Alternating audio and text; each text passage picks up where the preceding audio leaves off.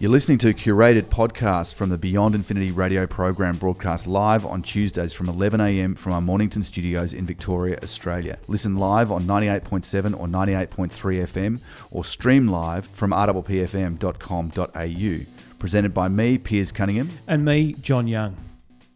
The Boring Company that incidentally makes flamethrowers. So they make boring equipment to dig tunnels under cities like LA to get around terrible and soul-destroying traffic snarls that they have there that LA is kind of renowned for in a bad way.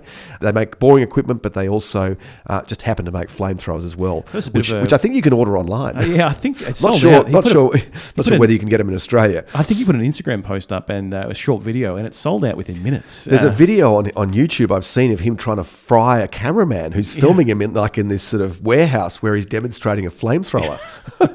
Elon Musk recently done a presentation in LA with the boss of the Boring Company. Now, it should be noted that he only spends about 2 to 3% of his time. He's mainly involved with Tesla and with SpaceX. Those are his two big interests, but he has got a couple of little side shows going on, and one of them is this Boring Company, and it's actually already tunneling underneath. So this is separate to the Hyperloop. Yes, separate to Hyperloop. Hyperloop's much faster.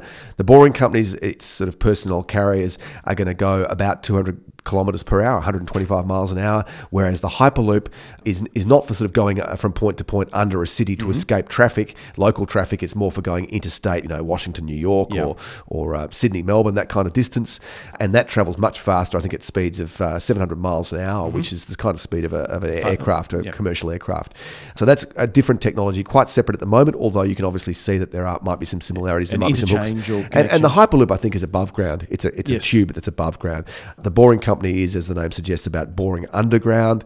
He suggests, and we've actually mentioned this before on the program, but he suggests that the idea of flying planes, which we've talked about in the show recently. Larry Page's Alphabet company they've got an interest in developing these sort of planes, and there are others involved in doing it as well, Chinese interests and the like. Elon Musk is quite dismissive of that. He said it's going to be really noisy, it'll be dangerous, you'll have the chance of these things falling out of the sky. He mentions that, a propeller could come off one of these things and, scalp you if you happen to be underneath it when it hit the ground. He sees that is not the future. Look, there's a lot of people who are betting against him. I'm sort of a bit on the fence. I think the idea of flying taxis is a good one, personally. I'm not actually a big fan of it, so I'm more in the boring side of things. Underground, for sure. All right, well, there you go. We don't always agree.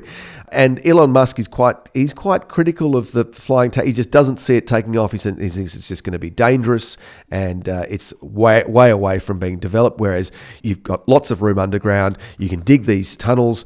And look, this is always the way with Elon Musk. He's a big thinker. He's a big thinker. He really does like to get ahead of himself, some might say. It's a very ambitious project to honeycomb tubes under congested cities around the world, starting with Los Angeles.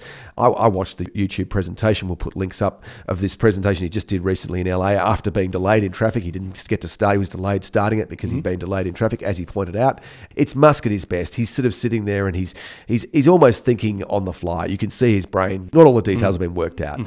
He doesn't give a set time frame for when these things are going to become available, when it'll be possible to get to LAX airport from downtown LA in 8 minutes, traveling at 200 kilometers per hour in one of these tubes.